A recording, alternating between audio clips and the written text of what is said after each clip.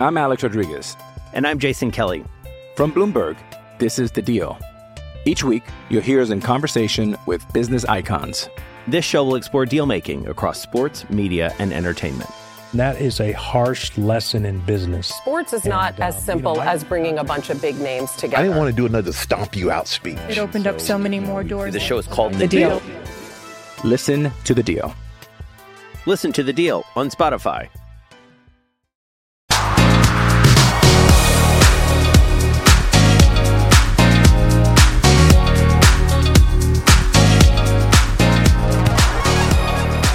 Hello and welcome back to the podcast that is always up to speed with Formula One here on the Overtime Media Network. This is a bit of a Christmas drop, and it's an interesting episode because we ended, and you and I were just talking about this a couple of minutes ago, Mark, but the season ended late. And for whatever reason, we go into what is normally a bit of a decompression period over the winter break where there's kind of a little bit of a relaxation where a lot of that F1 news and gossip dies down a little bit. But for whatever reason, here we are at Christmas and the news is still coming full force. There's tons of stuff going on. And I think I know where we're probably going to start. But before we do, maybe I'll pass it over to you and check in to see how things are going before we get to this meaty topic. And for those of you that are watching on YouTube, hint, we'll be starting there shortly. Yeah, you've got your notes all ready to go. Well, it's going. It is the holiday season. Some of us have finally managed to start their vacations a little bit later than planned.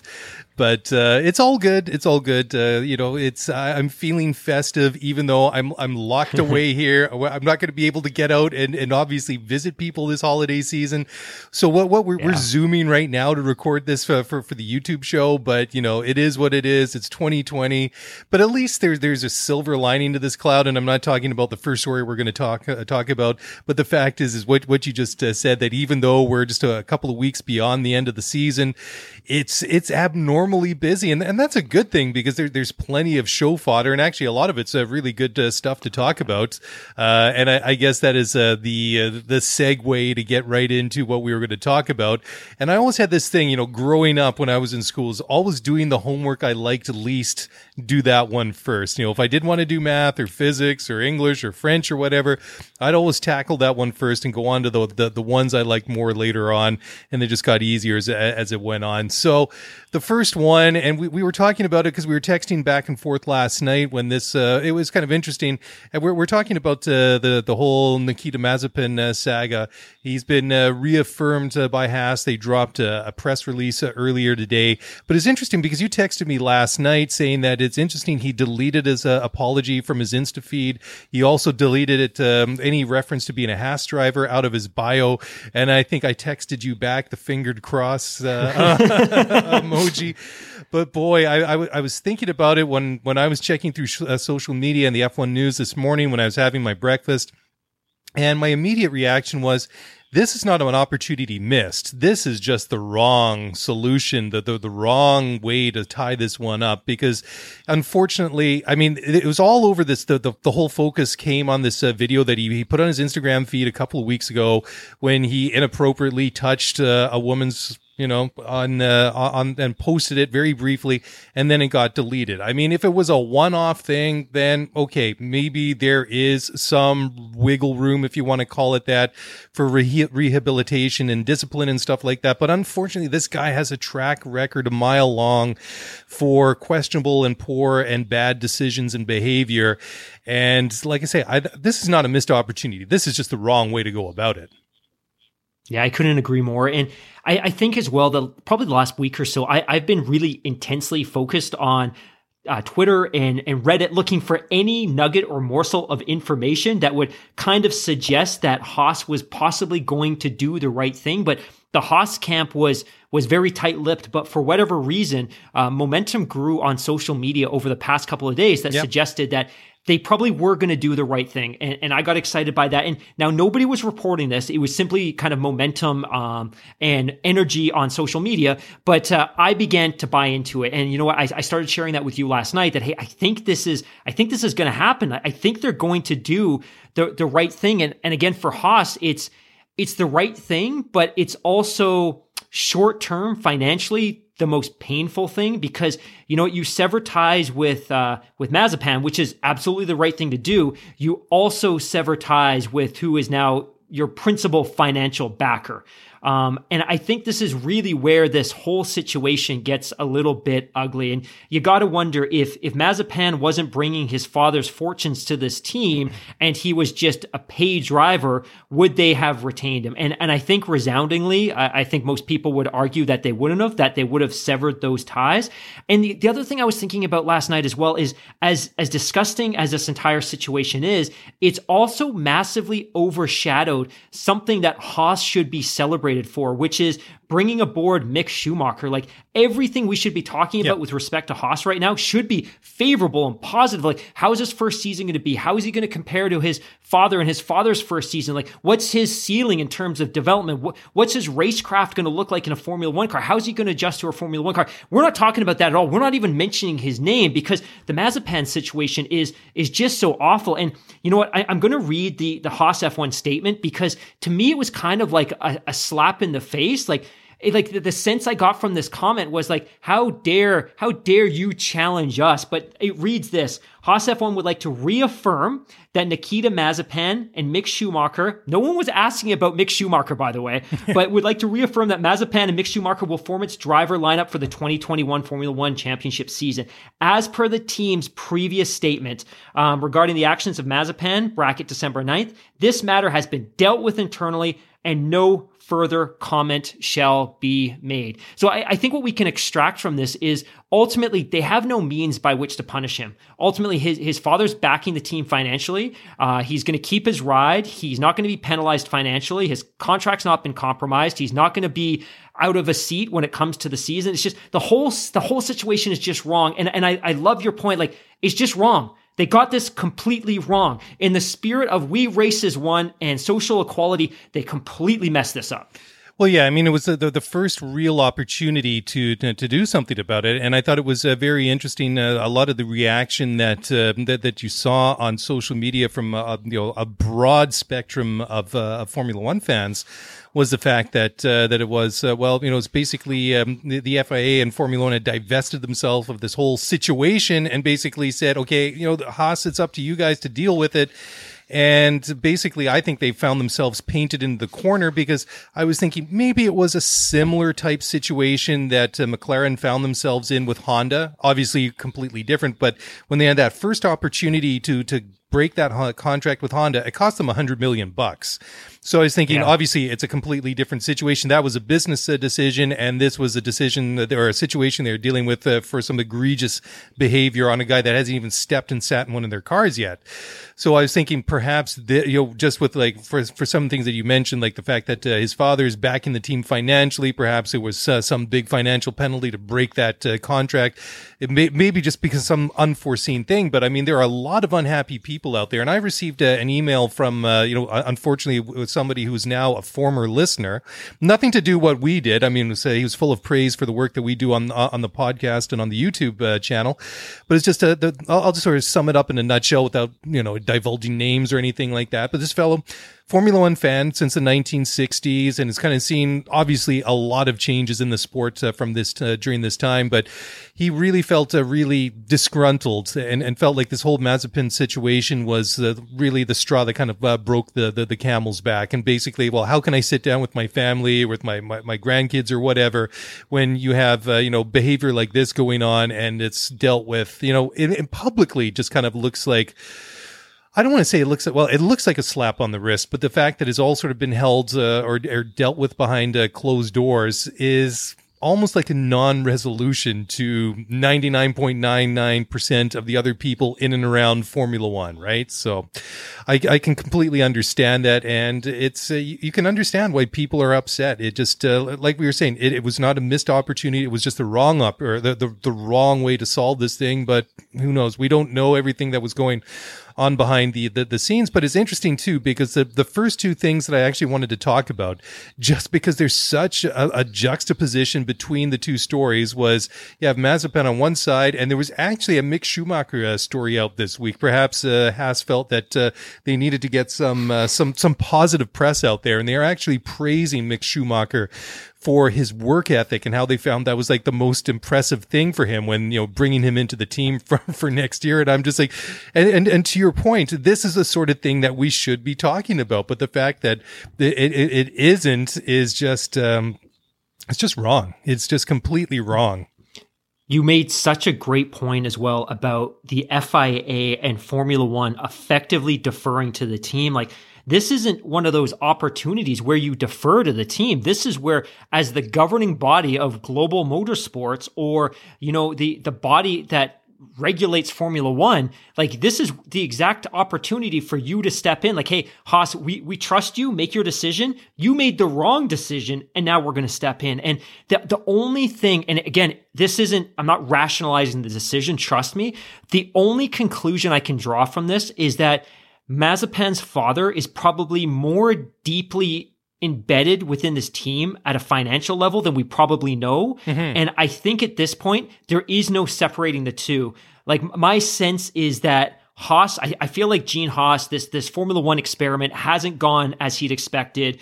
There is no horizon for this team, given everything that we've discussed in terms of the Ferrari power unit. They're not going to bounce back this year. They're probably not going to bounce back next year.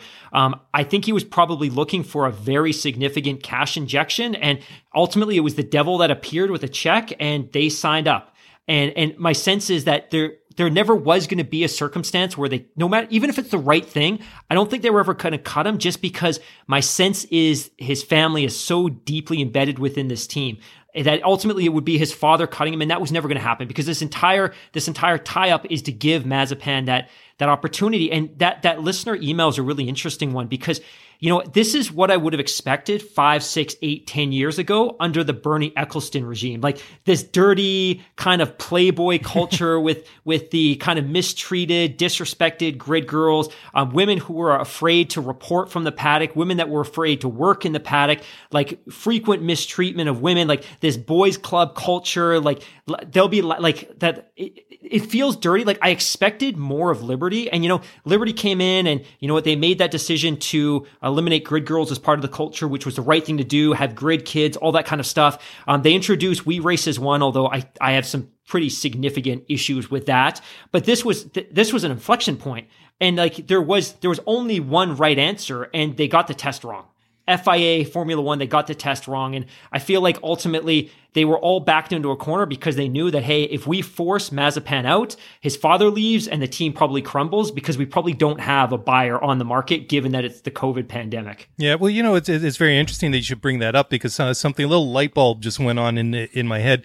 Just kind of thinking, because just a couple of weeks ago, you had Mazepin Sr.'s lawsuit thrown out at the law courts in London, all to do with that whole Racing Point thing, and how basically the way that I'm not exactly sure of the timeline and everything, but basically the way that was that it was framed, that Uralkali or whatever Mazepin father's company was all set to basically snap up Force India out of the hands from the bankrupt Vijay Mallya, and take that one over. But then lo and behold, you had Lawrence Stroll and his consortium swoop in there and pick that one up. And so there was, there was that whole process that went through the courts there.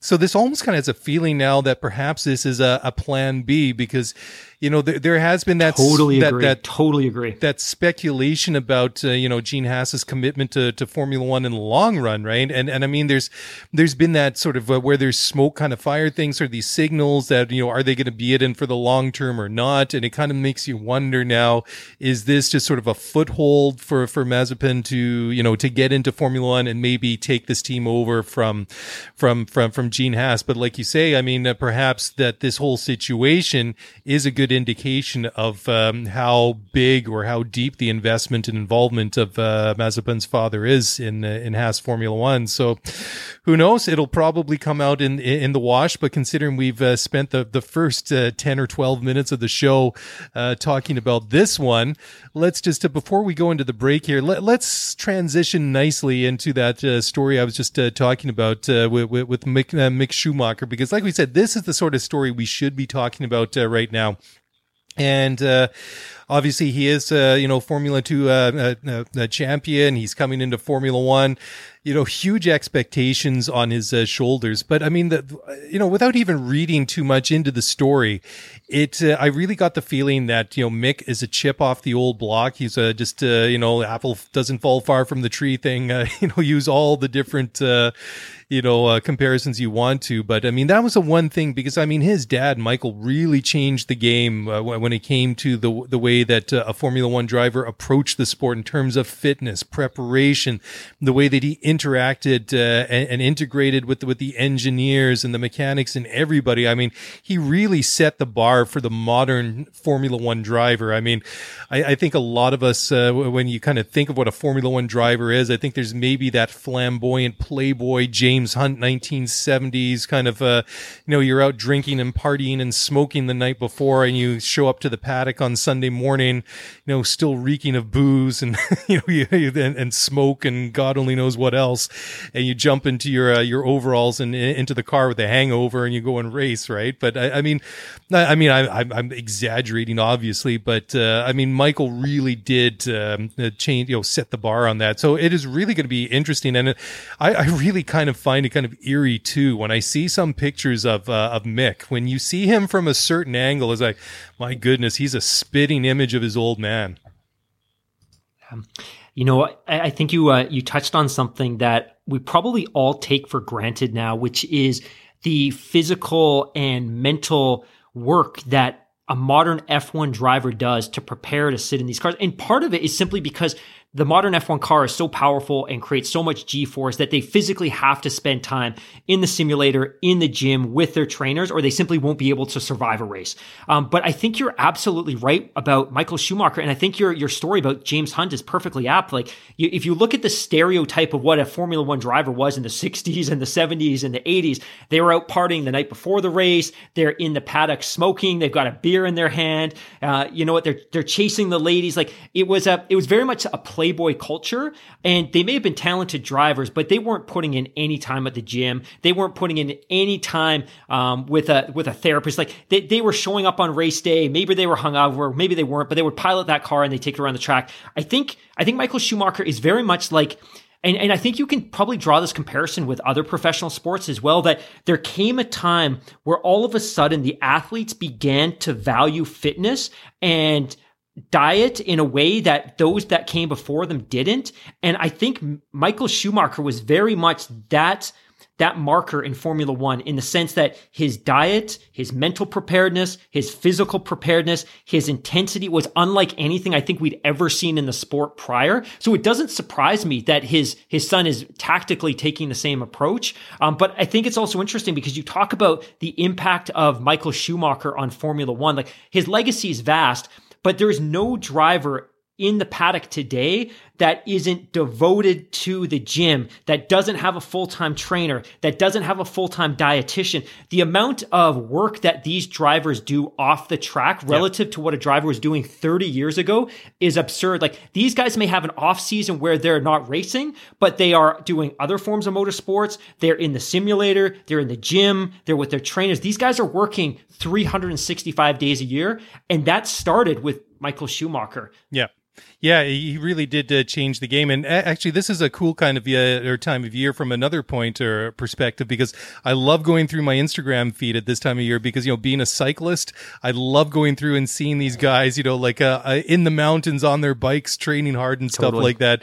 And it is pretty cool. But exactly to your point, I mean, it is a 365 day a year job, more or less. There really is very, very little downtime because, I mean, we go and look at guys like Michael Schumacher or Lewis Hamilton or say Jenson Button, these guys that have long careers in Formula 1. But for every Jenson, every Lewis, every Michael Schumacher, how many guys that are there that just only last a season or two and then just, they can crack the sport, but they don't last long term.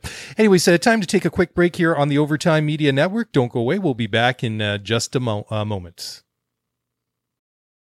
Passion, drive, and patience. The formula for winning championships is also what keeps your ride or die alive. eBay Motors has everything you need to maintain your vehicle and level it up to peak performance. superchargers, roof racks, exhaust kits, LED headlights, and more. Whether you're into speed, power, or style, eBay Motors has you covered.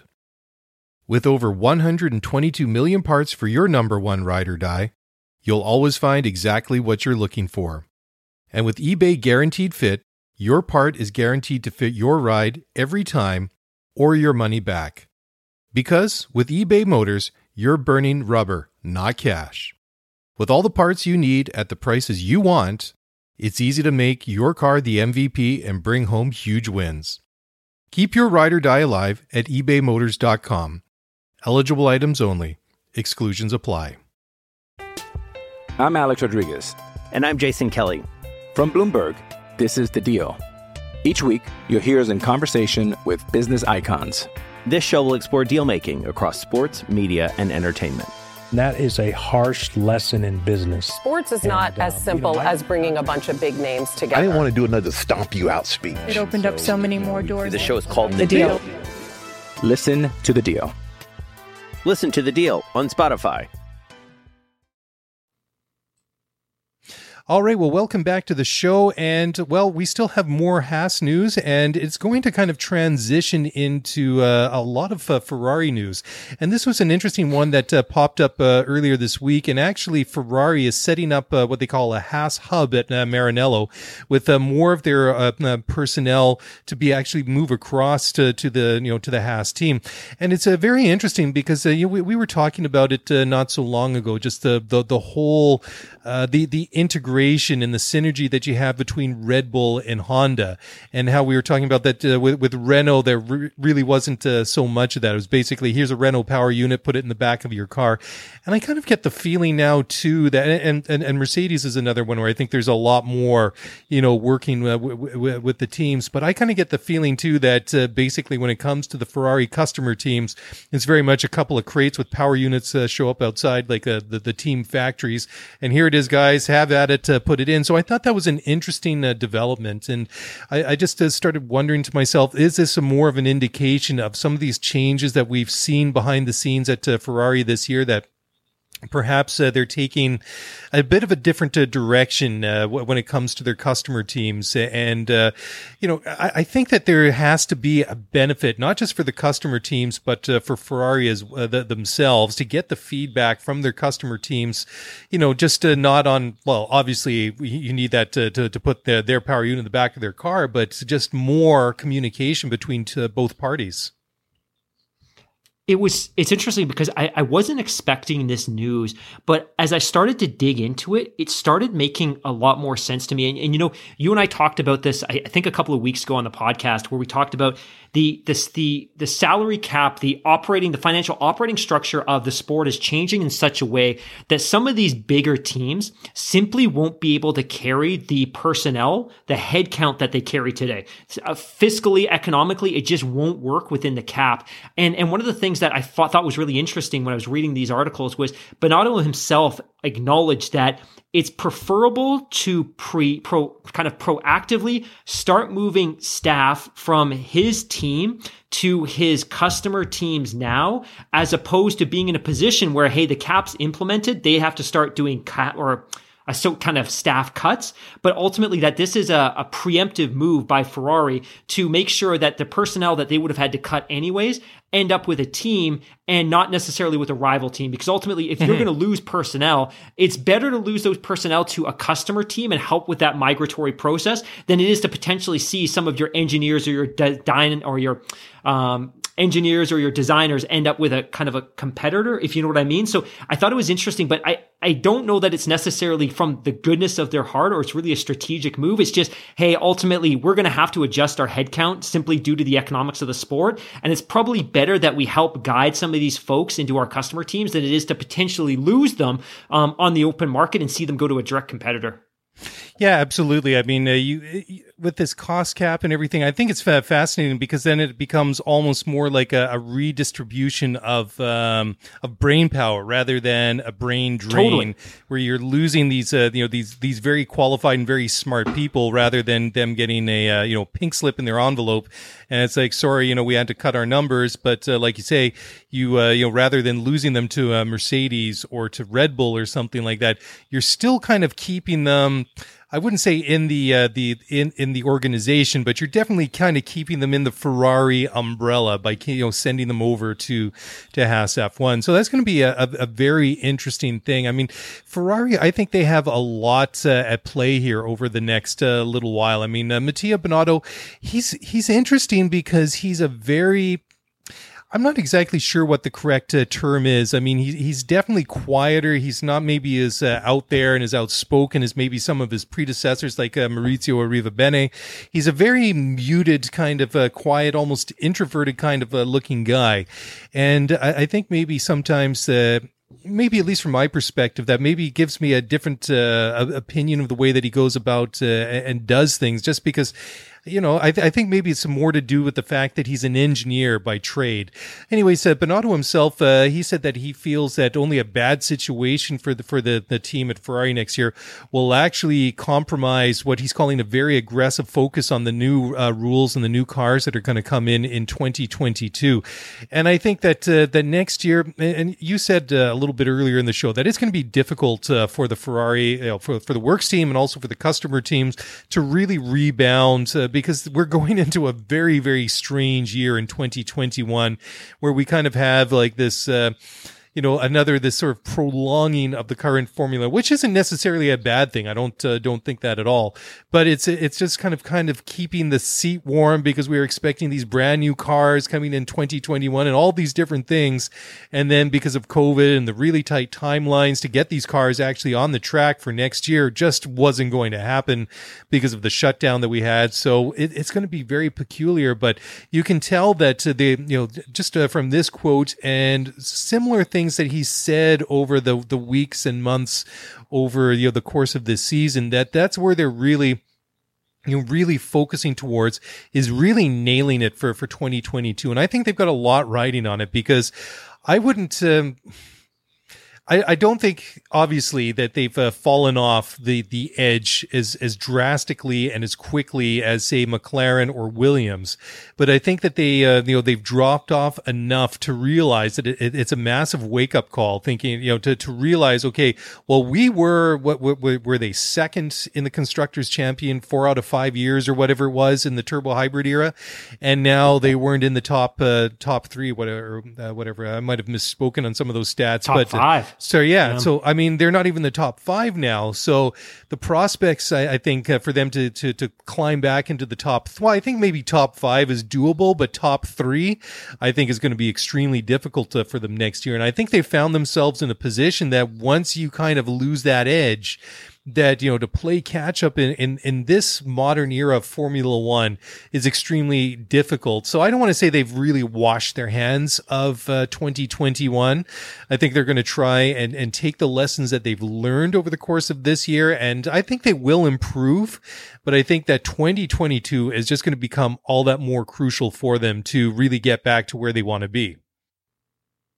If I was a gambling man, I don't gamble, and I often think about maybe I should, although I assume I would be pretty bad at it. I really try to think about where I would put Ferrari next year. If I was looking at the over-under on kind of Binotto's prediction that they'd finish third in the championship, I don't think that's a bet that I would take. I think for sure we're going to see some incremental improvement next year. I wonder what the Aston Martin's team is going to look like when they adjust to Sebastian Vettel being in that seat. I think McLaren's in a position where they could conceivably take a step back next year. I don't necessarily think that it's going to be a smooth transition as they migrate from a Renault power unit into a Mercedes power unit. So I think there's going to be some points available. I just think third place in the Constructors' Championship is pretty ambitious.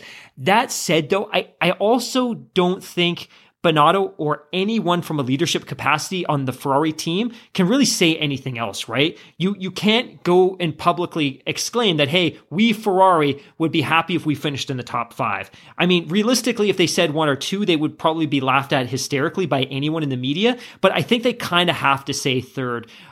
Like I said, I think there's going to be some points available to them next year that maybe weren't available this year. But I think they are right to focus on 2022. I think anything they pick up next year is going to be gravy. Ultimately, the way the prize money and the operating income of Formula One is distributed amongst the teams, they don't necessarily have to be that competitive to cash in a meaningful way.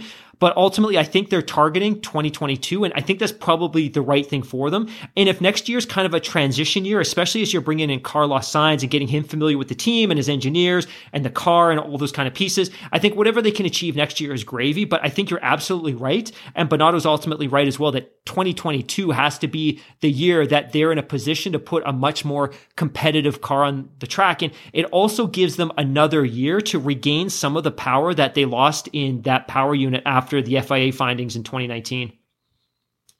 You know, it's also very interesting, too, just listening to what Mattia Binotto's been saying this week is because we're going into this weird, new world, and you have this development token system. So each team gets 2 development tokens that they can use. But some of the teams that they found themselves running more closely this year, like AlphaTauri and Racing Point, they have customer, suspension and gearboxes. So since they're running those customer components, those actually fall in kind of a loophole, and they don't need to spend any tokens on that. So they might be able to upgrade those without being penalized. So I think that they're quite aware that they might have some significant challenges next year. But to your point exactly, they're not going to come out and say anything else because they don't want to obviously admit that they're resigned to being where they are. But I think they're very aware that it's going to be a very, very difficult year for them. And honestly, I think Formula One needs a strong Ferrari team. I mean, they are the world's most famous racing team, and it's not a good look for them. Like we talked about many times over the course of the season, that at one point they were closer to Williams in terms of pace than they were to Mercedes, who were there not that long ago on a fairly, even, well, maybe not even, but they were very close to them in terms of pace. So, I mean, the fall off that edge of the cliff for Ferrari was very dramatic. And yeah, there's a lot riding on it for 2022. Anyways, time for another break here on the Overtime Media Network. We're going to come back in a moment and we're going to talk about Ferrari. So don't go away. We'll be back in just a moment. All right. Well, welcome back to the show, and welcome to all of you listening on the podcast or watching on YouTube. And Mark, we've been talking quite a bit about Ferrari for the last, good portion of the last segment. And so just moving along from the development part of it, the one thing I think that's kind of smart, just from a marketing point of view, that they've actually set a date and a time, basically, and they've also named the car for next year, the SF21, and they're going to unveil the car just before the preseason testing in Barcelona. And I think it makes a good deal of sense. I think it makes sense to be organized. Ultimately, it has no effect on whether or not this is going to be a competitive car on the track and what kind of season they're going to have. But I think that just from an organizational point of view, I think it's a smart thing to do. I mean, it's quite the opposite, naming a date and a time and the name of your 2021 car this far out compared to Williams. What was it in 2019 where they were basically running from the airport with like parts falling out of carry-on luggage and a day late and $1 short. You also made and I don't mean to backtrack, but you just made a really great point about the importance of Ferrari to Formula One. And, I talked last week and probably the week before and probably every week before that about the fact that Lewis Hamilton's kind of unique because he's this transcendent talent that is bigger than the sport itself.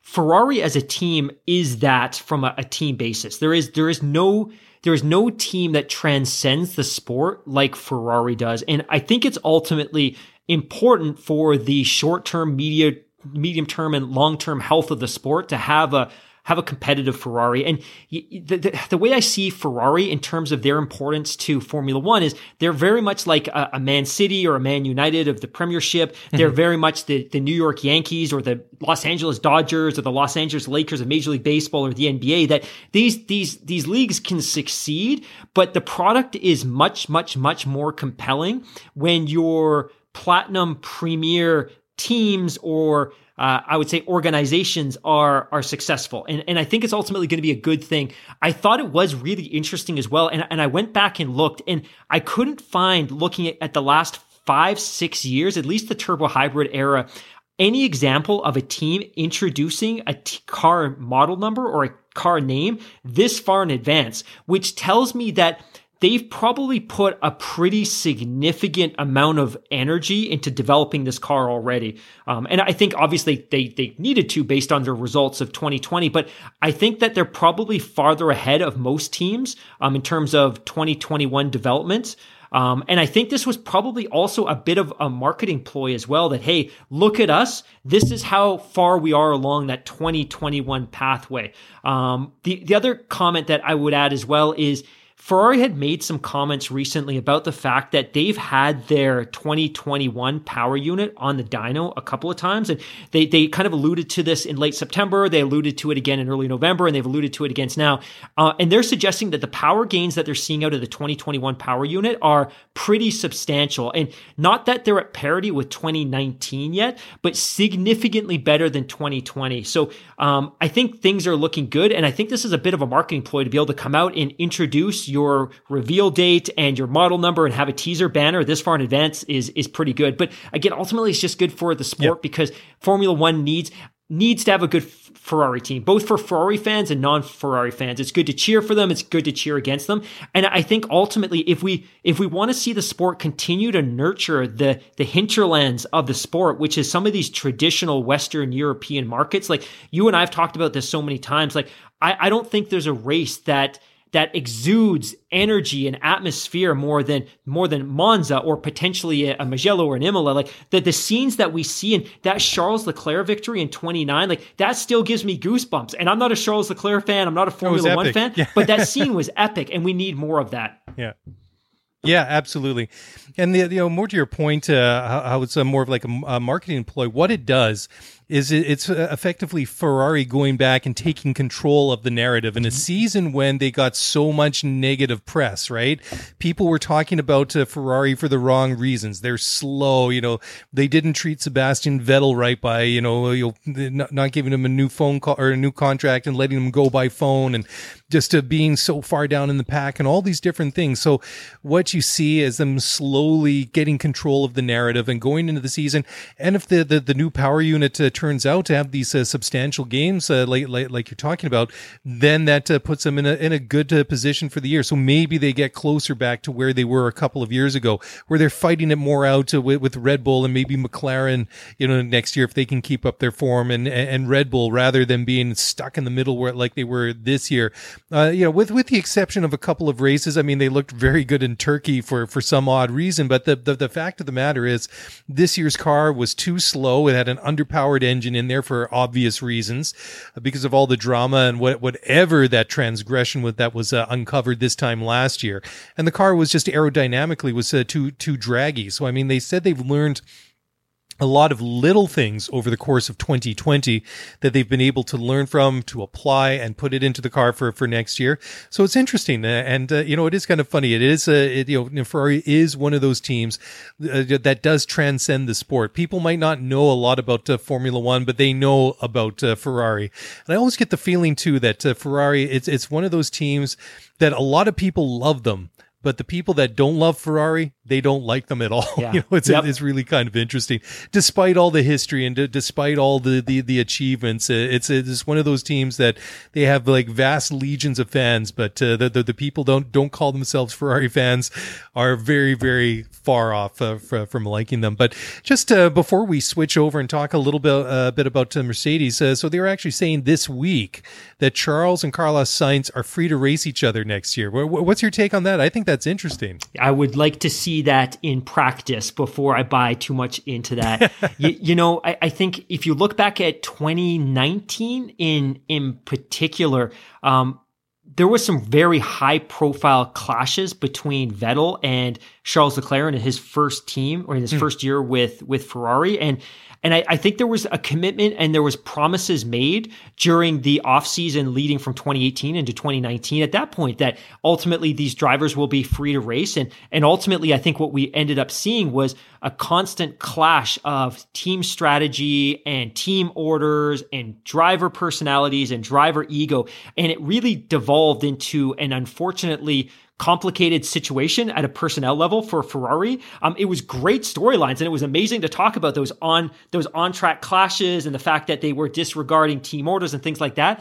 But ultimately, it could also just speak to the fact that they probably maybe have supreme confidence in Charles Leclerc and ultimately recognize that they probably don't need to impose team orders because maybe Carlos Sainz won't be that close anyway. So they don't even need to kind of start talking about that. But I think it'll be interesting, to be totally honest. What do you think? Yeah, I think so too. I think it's going to be a great leveler because I think we'll finally see what Carlos Sainz is really made of. I mean, he's arguably moving to a top team. So, I mean, whether or not they can deliver that top level performance car remains to be seen. But we know who and what Charles Leclerc is. I mean, he's demonstrated that to us in his first couple of years in Formula One. And for me, Carlos Sainz he's been a bit of a question mark. I mean, we've certainly seen some very good moments from him, but I mean, this is a guy that was at Alpha Tauri, Toro Rosso, and then Renault, and then moving over to McLaren. So I mean, he's kind of had a couple of stops in his career from a junior team to some teams that have sort of been kind of stuck in a little bit of a funny spot in the middle of the pack there. So I think that's one thing that maybe they know something we already don't in terms of Leclerc v Sainz, and I think that's what it's going to be really interesting to see how close these guys are in terms of of pace. And I'll ask this because it just came to mind right now. Do you think in a lot of ways that this could be strategically Ferrari's Bottas? You know what? He's a good guy. He's a good personality. He's a good team player. But ultimately, he maybe just understands his role within that team, and he's not going to create unnecessary friction with Charles Leclerc. Because you're right. Like if you look at his career, he's not been bad, but he's bounced around to a bunch of teams in a relatively short amount of time. Do you know what I mean? And it was always a surprise, and it was a surprise to me that Ferrari pursued him in the way that they did. And I ultimately wonder if they're looking at him because he's simply a safe bet. He's good enough that he can probably cash in some podiums and rake up some points, but ultimately will allow Charles Leclerc to do his thing undisturbed. Yeah, well, it's interesting because, I mean, Leclerc going to Ferrari was really the great disturber. I mean, here we go. You get like a young guy going into Ferrari to a team that typically never gave a shot to really young drivers like that. Yeah. And the one, that really upset things because it was apparent right from the beginning that he was as quick as, if not quicker than Sebastian Vettel. And then that answer was presented pretty quickly. Where is he in terms of Sebastian Vettel? But if you kind of dial it back a little bit earlier to the Vettel Raikkonen era of Ferrari, it was ideal if you were Sebastian Vettel because you could go out and do your thing, and even though your teammate was fairly close to you in terms of pace, he was just naturally that much quicker, just that little bit quicker than Kimi Räikkönen, that Räikkönen, even at his best, just wasn't able to push Sebastian Vettel. But then you had Charles Leclerc come in once Raikkonen left the team and went over to Alpha. I mean, that completely got flipped on its head, and Charles came in and pretty much right from the beginning was trying to push his way around Sebastian Vettel. I mean, look at Bahrain that year, that when he should have won that race, that they told him to stay behind Seb, and how long did he last behind him? Half a lap, 1 lap, 2 laps. It wasn't very long, and then he just pushed his way way through.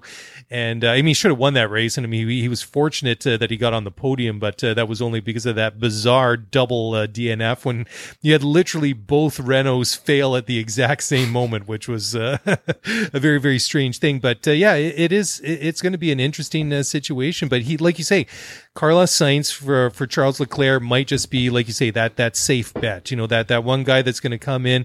And the thing is too, very much like Valtteri Bottas, I mean, Carlos Sainz, he isn't a very outspoken, very flamboyant kind of like say whatever is on your mind. If you're unhappy, he's not going to really rock the boat. And I don't mean that he's kind of a passive kind of guy that's going to sit back and just kind of take a load of crap thrown at him. But I don't really get the feeling that, I mean, publicly, he's not that kind of guy. But certainly it's a fascinating lineup that they have for next year. I mean, they've completely reversed their ethos when they never had like a lot of young drivers, gave them their shot. Now they got two pretty young drivers in that team. Yeah. And Carlos is on a 1-year deal as well. And you and I talked about this last week. I think the other thing that we need to really consider here is one, and I don't know how you're necessarily going to judge the progress and the development of Mick Schumacher simply because he's going to be driving such an uncompetitive car. But my sense is that Ferrari wouldn't be funding his development and they wouldn't be nurturing him in the way that they have if they didn't have designs on him being with that team, right? Like the ultimate marketing campaign is to get Mick Schumacher into a Ferrari. And I think that's the end goal. I just don't know how long that's necessarily going to take. Ultimately, he was successful in Formula 2 this year. He won some races. It was definitely his best open wheel campaign yet. But I don't know that you leave him with Haas for 2 or 3 or 4 years because I don't know how much he's going to learn in that role. And I think we've talked a lot about, hey, have Mercedes left George Russell in the Williams team too long? And at what point do they stop developing as a driver and just start to become a little bit disengaged and unhappy and start shopping for other opportunities? Like for me, like if I'm Ferrari, ultimately I have designs on getting Mick Schumacher into my car sooner rather than later, unless he proves to be an unmitigated disaster in Formula One and he's clearly off the pace and he's trailing Mazepin in qualifying and practice and all those kind of things. Like if he is 80% of what Carlos Sainz is, my sense is that Ferrari is going to want to make that move. And we talked about this as well, that if I'm Carlos, I probably have the understanding that my stay at Ferrari probably isn't going to be a long one. Like this is a 1 year, this is a 2-year stint, because if Mick's successful in Haas, you got to think that for the marketing opportunities alone, Ferrari has to have designs on migrating him into that seat.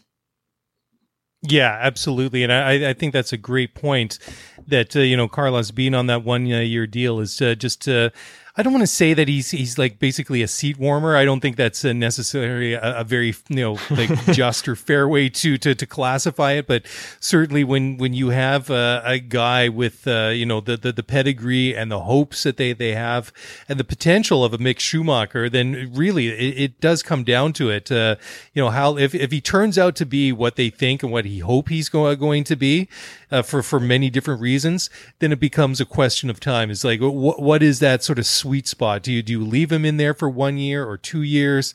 And then you got to find like that Goldilocks zone of what is that right amount of time, or else it becomes counterproductive.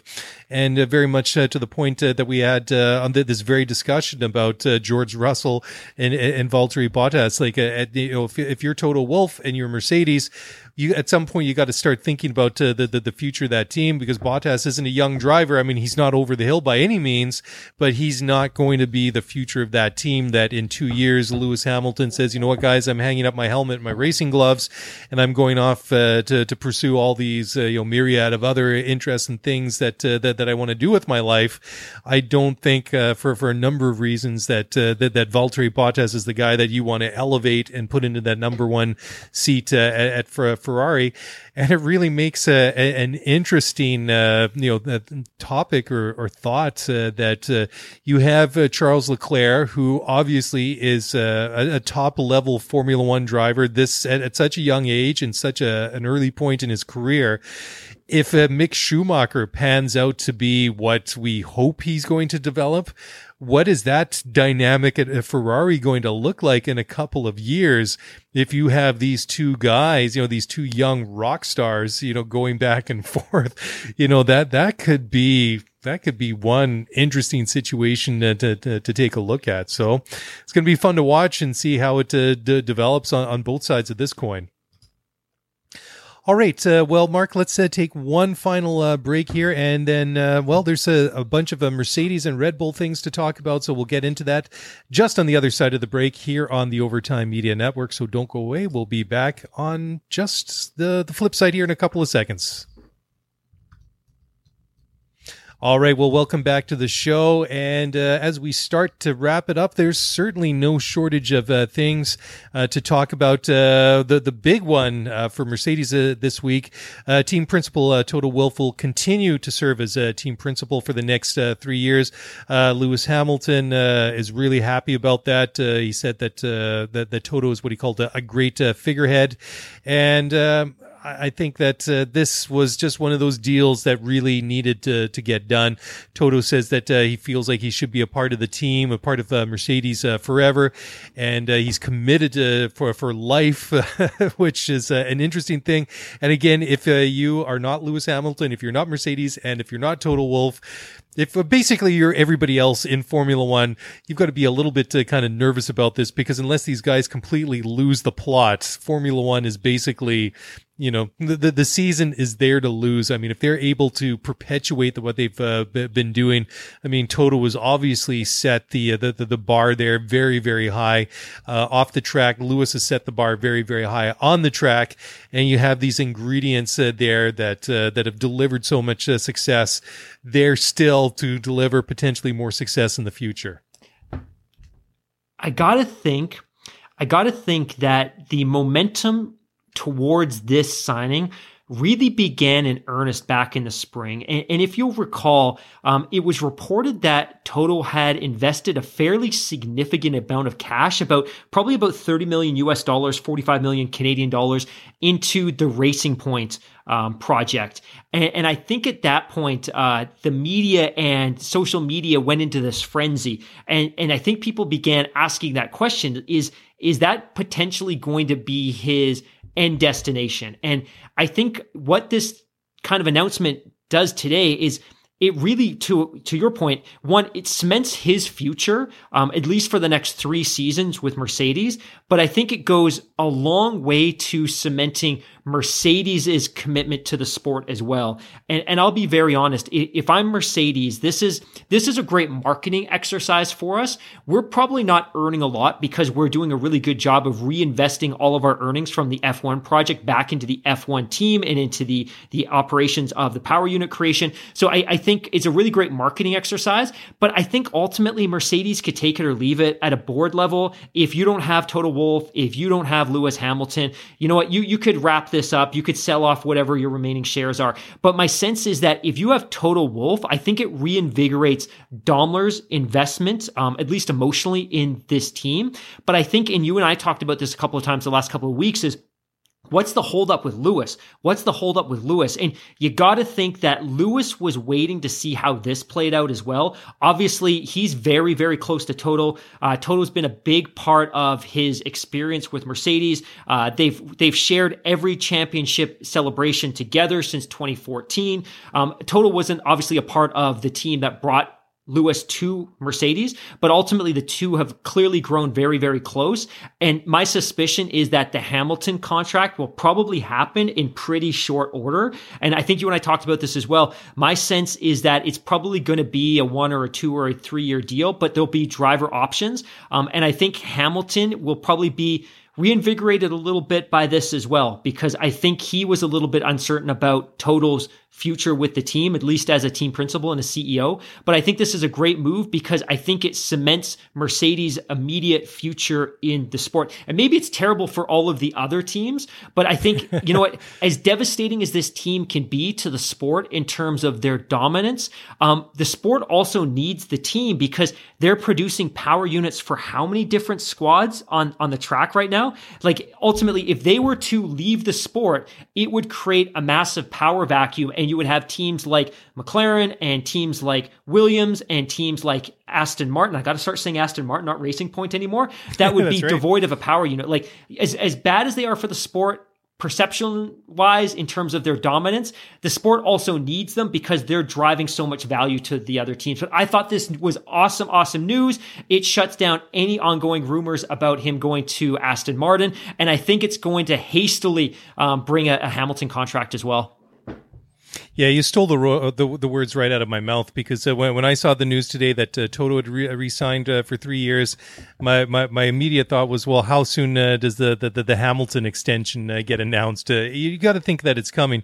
And I think that it will get done for a number of reasons. And I don't think that by any means that if that Toto left and somebody else came in, that they would do not a good of a job or a professional job. But if you're Lewis at this point in your career where you own so many records and you could walk away away from the sport on your own terms and go and pursue whatever you want to do in your life, that would you really want to kind of rebuild those or build a new relationship with a brand new team principal at this stage? I mean, you know, he can go off now and concentrate on what he wants to do for next year and the next couple of years, whatever the term of this contract is going to be. And, maybe win this 8th, 9th, maybe a 10th world championship. Who knows, right? But I think that maybe if Toto didn't come back, maybe this doesn't happen. And, so I think from a broader picture, I think it's definitely a very good thing.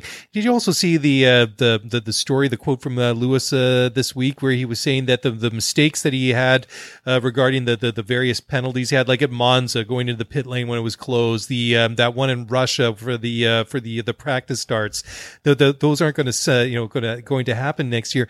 And I always think that every time that something like that or some issue on the track, happens to Mercedes, just in general, it doesn't matter if it's Lewis or the team in general, they go away and they focus. And then not only do they get over these issues, these gremlins, whatever they might be, they come back and they're even better than before. It's just like a couple of years ago when they had that disastrous outing at Monza.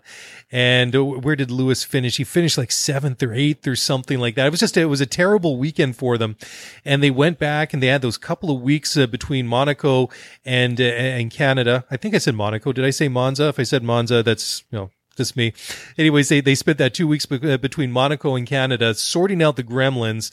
They get to Montreal and it was like Monaco had never happened. They were right back to where they should be, but they were even better than they were before. And whenever I hear anything like that, I always think it's kind of like a shot across the bow that if you're not Lewis Hamilton, you got to be worried about hearing something like that. Do you remember, and I'm sure you do, but I think this is a great reference point as well. Back at Germany in 2019, which was it was a festive, the wet race. Yeah, the wet race. Yeah. And you had the entire Netflix crew there. This is the one race that they were going to have access to the Mercedes team. So for those of you that aren't aware, and if you have seen the Netflix Formula One program, you'll probably have noticed that, especially in the first season, there was a pretty distinct absence of Ferrari and Mercedes. And it ultimately came down to the fact that those two teams didn't want to give up a competitive kind of advantage by allowing the cameras into their pits, into the garage and around the team, et cetera, et cetera. But in 2019, Mercedes had agreed that the Netflix crew could be a part of a single race, and it just so happened to be Germany, where they were wearing their special livery and they had a special livery painted on the car, et cetera, et cetera. But it was ultimately a catastrophic race. And again, the weather worked against them, but Bottas had a terrible spill. Hamilton had a spill. He cut a corner to go into the pits. He got penalized. He wanted to tap out of the race. He still finished and got in the points. But it was funny because they moved past that weekend so quickly. It was startling. Like the fact that they were able to put put that weekend behind them so quickly was amazing. And I think from that race, there was a ton of learnings as well, just in terms of, how we prepare for a wet race and how we react to different types of situations that would come up. But I think any other team that would have encountered that type of weekend under those circumstances with that amount of media pressure probably would have suffered for a few weeks. But ultimately they just shrugged it off and moved on. You're absolutely right. They learn so quickly from the few mistakes that they do make. Yeah, it really is a fascinating phenomena that you see with the Mercedes, just their mental fortitude and their mental strength whenever they have bad races or bad weekends, whatever it might be. Whereas it seems where it might be somebody else that they kind of go into a bit of a funk and there's a bit of a hangover. But it's amazing that they're able to put these sort of weekends behind them and then just emerge even stronger on the other side, which is always bad for the other 9 teams in the paddock. I would just mention as well that, and just because we're talking about Toto Wolff, I ultimately think that's very much a leadership thing, right? I think oftentimes when you see a disastrous mistake, whether it's in the pit lane or it's in the garage or it's a strategy decision, sometimes these things bubble up to the surface and we can hear about the disputes in public, but I think oftentimes we don't. But I think sometimes these devolve into really, really significant disputes within the team, and it can tear teams apart. And I think from a leadership perspective, I just think Toto does such a great job of managing that entire operation that when something does go wrong, he's able to manage it, and he's able to manage the personalities, and he's able to move the team on. Whereas in a lot of teams, these things continue to simmer. If I'm a driver and an engineer makes a mistake that costs me points, or there's a strategy error with the team, or ultimately there's team orders that cost me a position in the race, like these are things that can start tearing and fraying at kind of the social fabric of a team. But I just think Toto Wolff's leadership is such that he never allows that to happen. He just never allows it to happen. And that speaks to their consistency and their dominance over the last 7 years. Yeah, it absolutely comes down to leadership. I agree with you 100%. And that's why I think the last couple of stories that I wanted to talk about involving not Mercedes, but Red Bull are very interesting. The first one was Hamilton's comment this week about Sergio Perez joining Red Bull for 2021 makes them a much stronger team. And I think that very much like we were saying last week or the week before, when this whole Sergio Perez to Red Bull was more of a rumor rather than a confirmed fact, that they now have that 1-2 punch where you have your out and out number one, your race challenger, title contender Max Verstappen, but you now have a very capable number 2 driver. Now, whether or not that will parlay itself into a legitimate contender to Mercedes for next year, that kind of leads into the comments that was made by Christian Horner, team principal at Red Bull, who says that they need to deliver a car that's going to be a great all-rounder for next year. Because I know that this year was obviously a bit of an anomaly due to the fact that we had this shutdown, we had the delayed start to the season. But it was interesting that even before COVID, before this became a thing, and everything got shut down, we had lockdowns everywhere, that even before the start to the season, when it should have got off the ground back in March, Christian Horner was saying that Red Bull going into 2020 was the most prepared that he'd ever seen the team. And then when it got to the actual season itself, it didn't really translate into performance on the track. I mean, Mercedes was just that much better. And I mean, it's a little bit sort of speculative, to try and figure out where that difference was. But certainly what he said then didn't really translate into results on the track very much this year.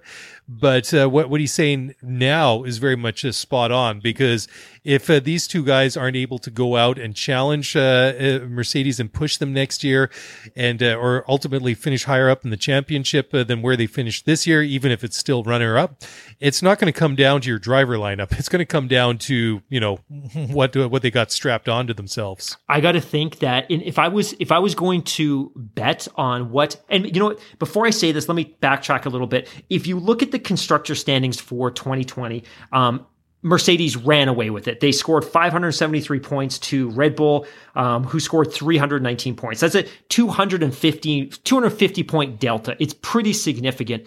But when you start to unpack the circumstances around the season. You know, Mercedes had a lot of luck. They had a single retirement in the entire season.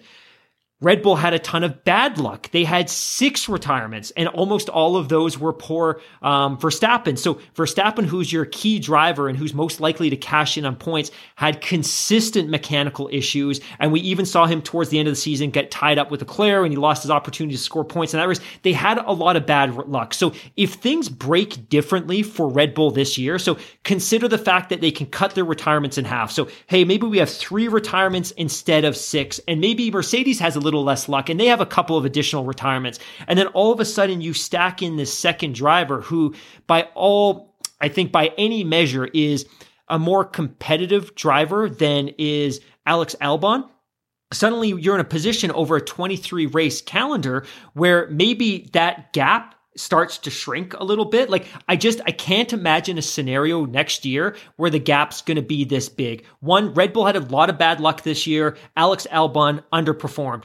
Mercedes had a ton of luck this year. No retirements. Well, 1 retirement, like everything kind of broke in their favor. And I just think things will probably balance out a little bit more next year, especially over the balance of a 23 race calendar. The other thing that we'll probably see, probably by early spring, is that most of the drivers will be vaccinated. I would assume that an awful lot of the drivers will be vaccinated by the time we get to Australia. In fact, it could be an FIA requirement at that point. And ultimately, I don't think we're going to see drivers like Sergio Perez miss 2 races. So I would expect that Mercedes is still going to win next year, but I would expect that gap to shrink considerably. And you and I talked about this as well. I think Honda, knowing that it's their last year in the sport, is going to go all in, and they're going to throw the kitchen sink at that team in terms of financial resources because they want to go out with a bang as well. But I would suggest that 250 point deficit is going to shrink considerably. What do you think? Yeah, I totally agree with you. And the whole Sergio Perez thing to Red Bull, it's kind of a feel-good story because I was feeling really bad for the guy that, pro sports and, the Shark Tank that it can be, notwithstanding that it just didn't feel right that when the musical chair stopped, that he was the one guy that was without a seat. So, I mean, ultimately, at the end of the day, I mean, he's worked out really well for him. And I really hope that they get a good and competitive car for him next year, and for Max Verstappen as well, because they've been in this funny kind of situation as well, is that they've obviously closed the gap and surpassed the gap with Ferrari. They're now trying to close that gap to Mercedes, which is no easy feat. So that is one of the fascinating things to look for next year. But certainly, like, it's true. I was just thinking when you were saying that if they have less reliability issues and Mercedes has more, I was kind of thinking, it doesn't really happen all that much for Mercedes, but when they do it's sort of in races you wouldn't expect, like we saw in Austria that one year. Yeah. Where in 2016, when the big end went on Lewis's car, which ultimately basically cost him the championship there. Yeah, sorry, in Malaysia. And then also when you think about it this year, the 2 races that you didn't really expect that they have trouble with tires was Silverstone. I mean, so true. I know that it's especially that track. I know that that they're racing at Silverstone this summer, so I know you get the elevated track temperatures and stuff like that. So, I mean, they are not immune to it. So it would be, it's sort of a really tantalizing prospect that if Red Bull can, improve the car, Honda gives them an even better power unit for next year, that it really makes me salivate to see, the prospect of these teams fighting a lot more closely together. And who knows? We'll have to sit patiently. I mean, we're now 90 something days until the first race. So, it's still a ways off. It's also probably not too early to start planning the season preview show. And it's funny because I wasn't actually excited about Red Bull until we started talking about it. And this could be a really compelling storyline for 2021. And now I'm starting to chomp at the bit to get our season preview done because, to your point, the season's going to come so fast, right? But yeah, it should be really, really good. And I can't wait. I can't wait till we get to that season preview show and I get to hear who your top 3 are. Cause I have an idea of who my top 3 is going to be. But I can't wait to hear what yours is going to be. Well, even more to that point, it's going to be interesting to see when we get to preseason testing. Oh, yeah. I mean, obviously, there's a lot of they're shaking down the cars and everything like that. But once they get to the end of the testing sessions, and they've got things figured out, and they're as close to race trim as possible, that when we see some of these final times, to see how they sort of match up. I mean, sometimes you get like these false indicators, like we saw with the Ferrari that one year. Oh, they're a second and a half faster than Mercedes. And then, of course, you get to Australia, and it just didn't turn out to be more than a flash in the pan in winter testing. So I've got a couple of things. I'm not going to divulge it now because we have to keep these things to talk about at the proper time. But there are so many great things to watch over the winter and see how they develop, and especially going into 2021. And like we were saying earlier in the show, despite the fact that it is going to be this sort of in-between season, there's so many great things that to keep a lookout for. I mean, I mean, there's a whole list. We could probably cut this show off and start a new one right here. But perhaps, in the spirit of the season, perhaps we should be giving, and rather than, well, I guess we're taking if we're cutting it off at this point. But maybe we're giving the gift of less of us until next week. Yeah. And so on that note, well, thank you all very much for downloading, watching, listening to the show on behalf of myself and from Mark. Happy, Merry Christmas, Happy New Year. Well, we'll be back next year before New Year's. Enjoy the holidays, stay safe. And I hope there's a lot of Formula One themed presents under the Christmas trees on Christmas morning. Anyways, if you want to get in touch, as always, do so on Twitter at Scuderia F1 Pod, at the email at scuderiaf1pod@gmail.com. And that's it. That's a wrap. Merry Christmas from both of us. Bye for now, and we'll talk to you next week.